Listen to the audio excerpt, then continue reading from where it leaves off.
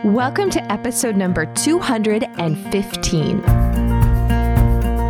In today's episode, I'm going to be giving you my tips and tricks to still get a from scratch, completely homemade meal on the table when you're really busy.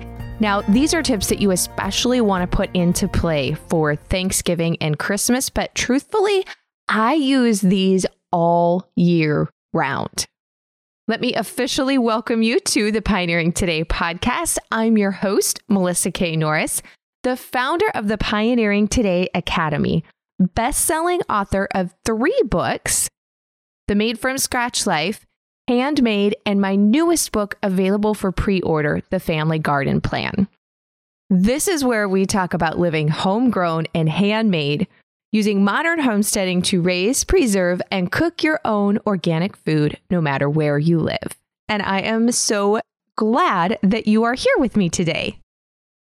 Now, if you listened to last week's episode, you are like, girl, you are pulling a switcheroo because you said you were going to be talking about the meat cuts to call into the butcher when you are getting a whole half or quarter of a cow. Well, I did say that, and that episode is now coming out on Friday as episode number 216. So you just got to hold your horses for a couple of days and you're going to be getting that episode. But typically, our Wednesday episodes are considered shorter episodes, where Fridays are a little bit longer episodes, either with me or where we do interviews, which naturally run a little bit longer. And if you were following me on Facebook or Instagram, you know that last week I was out of state. I actually went to the East Coast and was traveling for over 5 days, which was amazing. It was very nice to be in a very warm southern state compared to the cold weather at home for a short period of time. But because I was traveling and work, it was a work trip. When I came home, I realized we are getting close to Thanksgiving and Christmas. And I needed to do these steps within my own kitchen. And I thought, I need to share these with you guys so that you can look at your upcoming schedule and plan to do these items too, so that you can have a much less stressful day and still have delicious homemade from scratch food on the table. So we're kind of like inserting this episode. And then on Friday, I promise I will give you that full beef one. As we come into the holidays, one of the things that we always have to have, and I think this is true, I would say for most homes, is pies. Now, there's all different kinds of pies, and some people are hardcore for pumpkin pie, apple pie, fruit pies, chocolate pies, cream pies, but you name it, usually some type of pie is going to be served during the holidays. And we need our pie crust to be very chilled before we begin to work with it and to roll it out. And there's a couple reasons for that. One, if it's chilled, it is easier to work with. It's easier to roll out. It doesn't stick. But the really big reason that we want our pie crust to be chilled is so that the fat source that we use creates those nice flaky layers. And if the fat begins to melt before it hits the oven, then it's not able to create those little tiny pockets, which actually helps to create those flaky layers. So there's multiple reasons why when you're making pie crust, pie dough, that you want to make sure that your fat source, when you're working it into the flour, is very cold. And then you let the dough chill before you work it again. Now, there's some definite other tips and tricks into creating a flaky, easy to roll out, but melt in your mouth, perfect texture pie crust. It has to do within the way that you actually form the dough so that it does create the layers, and how you're cutting in the fat to the flour in the beginning and how much liquid you should be using. But everything being cold is definitely a very big factor. Now, if you've never made homemade pie crust before, or you've made homemade pie crust, but you're like, mine never rolls out right, or it's never quite that flaky, like awesome texture, then I have got a resource for you. you are going to want to make sure that you go to melissaknorris.com/215, because this is episode number 215. So just the number 215, number 2, number 1, number 5. Go to the resource section of this podcast episode and that blog post, which is where that link will take you. And I have my great grandmother's flaky pie crust recipe, along with the tips to help you troubleshoot. I also have a video that walks you through the way to make pie crust. And I am not exaggerating. I kid you not. Everybody who tries this pie crust recipe, I have even had people make it with gluten-free flour, and it still turns out fantastic. Now, I personally have not tested it yet with gluten-free flour, but I have made it with fresh ground flour, whole wheat flour, pastry flour, regular all-purpose flour, and it never fails. It's got a couple of kind of secret old-fashioned ingredients in it that you don't typically see in a lot of pie crust, and that definitely helps. But also knowing exactly the steps to take when you're working with pie crust to ensure that you get those flaky layers. And I kind of outlined some of them, but you're going to want to go and get that recipe. But I kid you not, I have had women in their 60s who have made homemade pies. I mean, they're experienced cooks and bakers, but have always struggled with pie crust. I have had them text me on Thanksgiving Day to tell me that that pie crust recipe was amazing, that they have never had pie crust turn out that wonderful and be that easy to work with, and to thank me so much for sharing the recipe. And though I've shared the recipe, like I said, it's actually my great grandma's, who was like a renowned pie baker. So I can't really take all the credit. I've just been lucky enough to have the recipe in my life. But the whole reason that I started talking about pie crust and chilling and went off on that little tangent there is because make your pie crusts up now. Really, the pie crust and making sure that they're chilled is one of the most laborious parts of baking and making all of your pies for a big dinner or a big holiday event. And pie crust, because we need it to chill anyways, is an excellent candidate to make up now. And I double or triple it. So I am making the recipe, when you go and get it, makes 4 pie crusts. So if you're doing a top and a bottom crust, you're going to get 2 9-inch pies out of it. If you're just doing, like I said, cream pies don't have a top, then you're going to get 4. So just so you know, that's what the recipe makes. So what I do is I will usually double it. This year, I'm going to be tripling it because my daughter is doing a bake sale as a fundraiser for her basketball team. For her, it's not school sponsored, but it's through, that sounds funny. It's not school sponsored, but it's through her school. I should say that the school doesn't sponsor it, but it's for the girls in her grade at her school do the basketball team, and they have to pay to be in a league because we don't have a school sponsored one. So we have to do our own. But we are doing pre-order pies and a bake sale the day before Thanksgiving. So not only do I have my regular baking to do, because I always bring the pies to our Thanksgiving meal, both with my husband's side of the family, and then we do dessert at my parents' house, and I bring the pies to both of those. But I have to bake all of the pies that are going to be pre-ordered and delivered to people as part of this fundraiser the day before Thanksgiving. So I have got a ton of pie baking to do, way more than normal. So I'm going to at least double or triple this so that I can get a head start on my pie crusts. But do that, and you make them up, and then you divvy them out, obviously, into, you're going to take the recipe and divide it. If you double it, you're going to get 8 crusts, and freeze it. Freeze it ahead of time. It thaws out amazing. And there's a couple of different ways that you can freeze it. Probably the easiest, provided that you have enough pie plates, is to roll out your bottom crust, put it in your pie plate, crimp the edges, and then pop it in the freezer. It will freeze solid. Just check it after a few hours. But once it's totally frozen, then you just lift it up out of that pie plate. So then you can reuse your pie plate and it's not stuck on the freezer the whole time. And then I will just take those frozen pie shells and stack them up, and you can put them in like a freezer bag or a freezer container, whatever you use in your freezer. And because they're frozen solid, they won't lose their shape. And then on the day of baking, take it out of the freezer while it's still frozen for your bottom. Put it in the same pie plate. It's going to fit perfect because it froze in this pie plate. It hasn't changed shape. put in your filling, and then it depends on the top crust that you're doing, and just bake it with the pie pastry dough in its frozen state.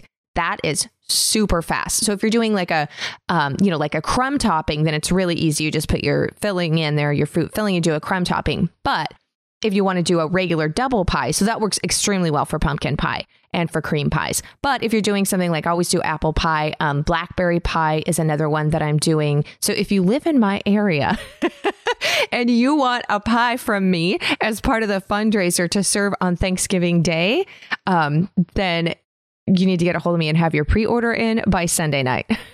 Just so you know, the Sunday night, I should say, before Thanksgiving. So I make sure I've got enough crusts up. But if you're doing a fruit pie, I still do the bottom crust the exact same way as I just shared with you.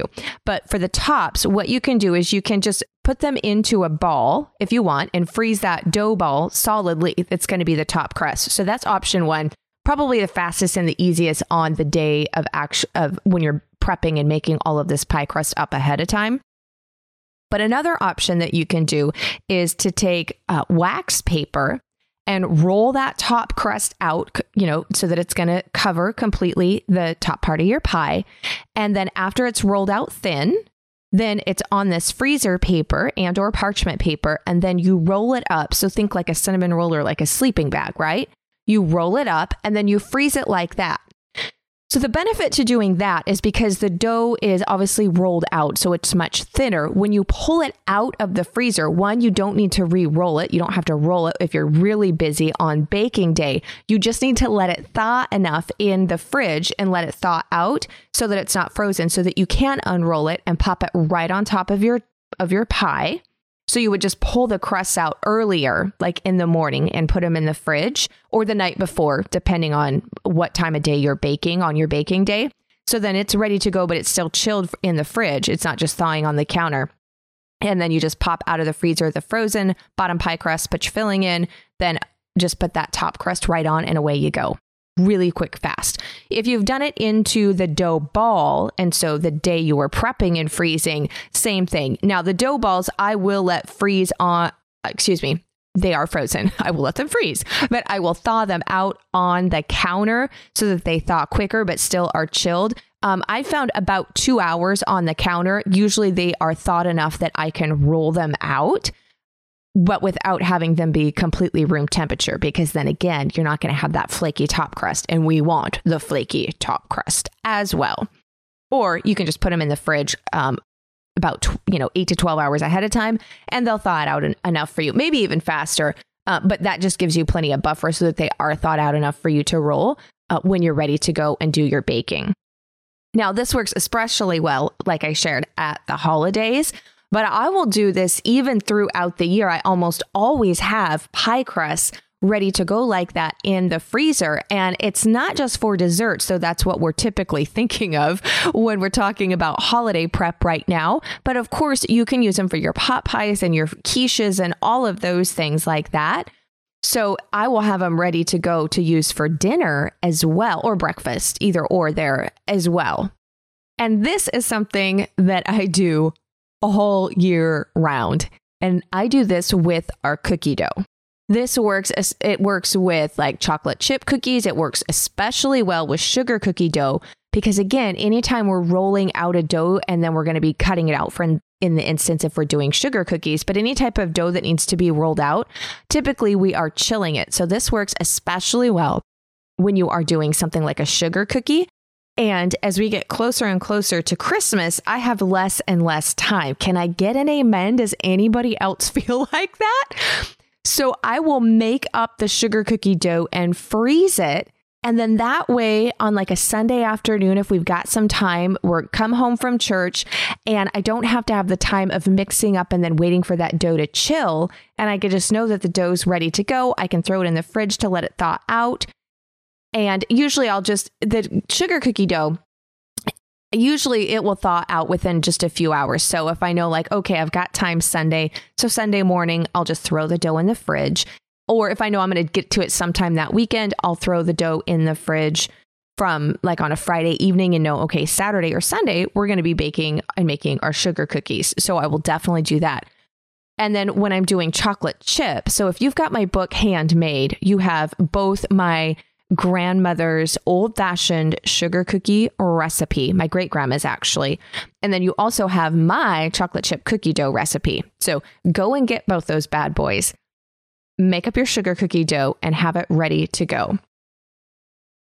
Not only does it make fabulous sugar cookies, that sugar cookie dough, but if you roll it out and line the bottom of a 9x13 pan and bake it, then top it with whatever you want, and it makes like a cookie bar. So a fun way to do that, I even do this in the spring and in the summer months to take advantage of our fruit harvest, is I will do that, and then I'll mix up some cream cheese, usually with a little bit of whipping cream, maybe, and just a hint of sweetener, and then spread that on top of the cooked but cooled sugar cookie dough in like a 9x13 pan, or you could do it like on a big pizza pan if you wanted to, or baking stone. And then simply take whatever fresh fruit that we've got and sprinkle that on top. And then if you want to, you can like sprinkle a little bit of cocoa powder, or if you want to get really fancy, you could do some chocolate shavings, or even, like a little bit of cinnamon, a little bit of nutmeg, like whatever is going to complement the fruit that you have. Now with raspberries, I like to do a little bit of chocolate. If I'm doing blueberries, I like a little bit of cinnamon, maybe a little bit of nutmeg. So I kind of change it up, but then you just cut it into bars and it makes a super delicious and easy dessert when you need to serve a lot of people or you're in a hurry and you don't have time to prep as much. Now with the chocolate chip cookies, because our house pretty much always has chocolate chip cookies in it. It's my kids' favorite. It's my husband's favorite. And I like them too, but I definitely do not eat cookies every day. I don't have dessert every night. So I don't indulge in them as much as they do.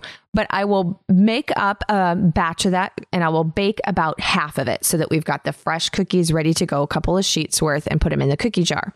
Then the other half of the dough with the chocolate chip cookie recipe, I will form into a log and freeze it.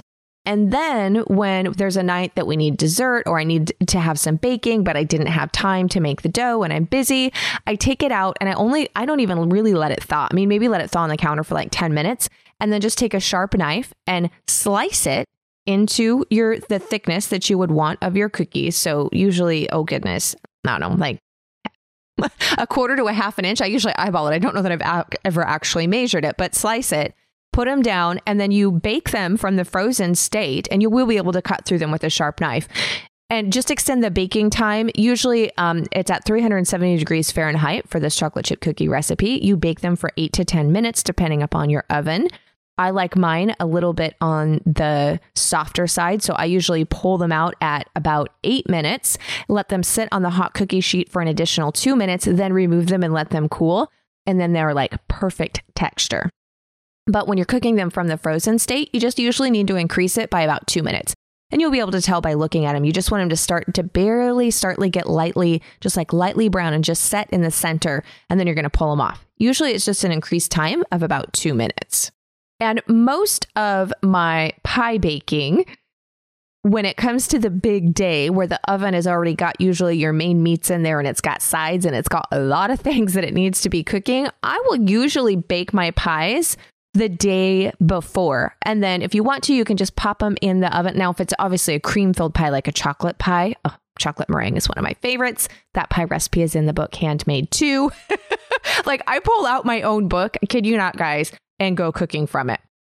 When it comes, all my favorite recipes that we use are in there.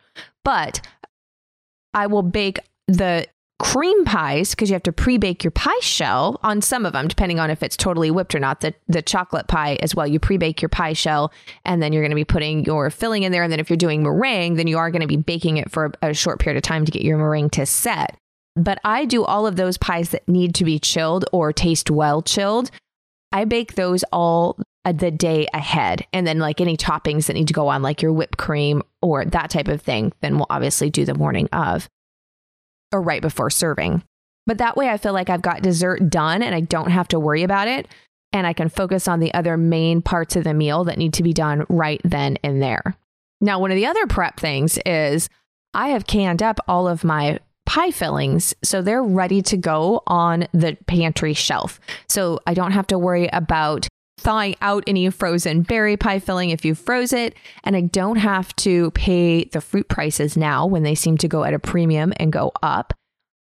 and I don't have to have any prep work. Like it's all done. I just simply pop open the jar, dump it in, bake, and we are set. No peeling the apples. Like all of that has been done ahead of time. So if you didn't do that yet, next summer, I will walk you through. I have got recipes on the blog that's showing you how to can fruit pie filling, as well as inside my full canning course.